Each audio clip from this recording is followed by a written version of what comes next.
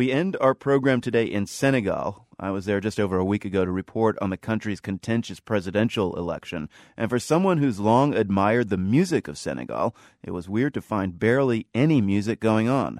Many of the winter tourists were absent, fearing election-related violence. A lot of the dance clubs were closed, so local artists had no venues to gig in. Radio stations in the capital, Dakar, were still playing classic Senegalese tunes, though, and that was a welcome blast of musical air, especially when they'd spin older, rarer tunes from the 70s and 60s.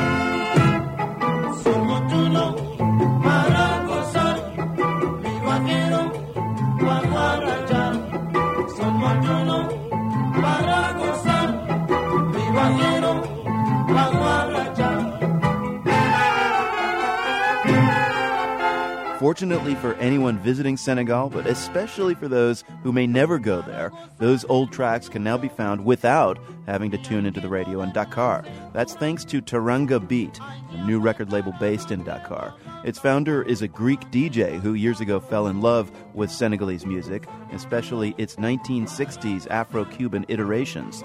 The label's first release features a band called Sahel.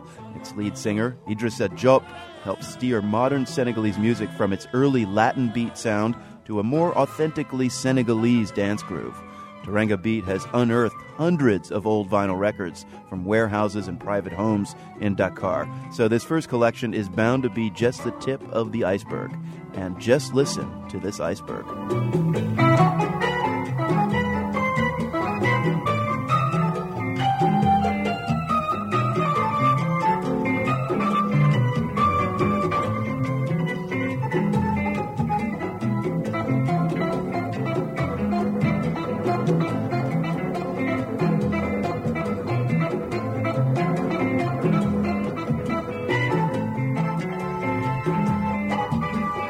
I've got a blog post you can check out on the evolution of Senegalese music and another one featuring some of the striking graffiti around Dakar. They're both at theworld.org. And if you're interested in smaller doses of the online world, then follow me on Twitter. I'm at Marco Werman, one word. That's all for us today from the Nan and Bill Harris studios at WGBH in Boston. Thanks for listening.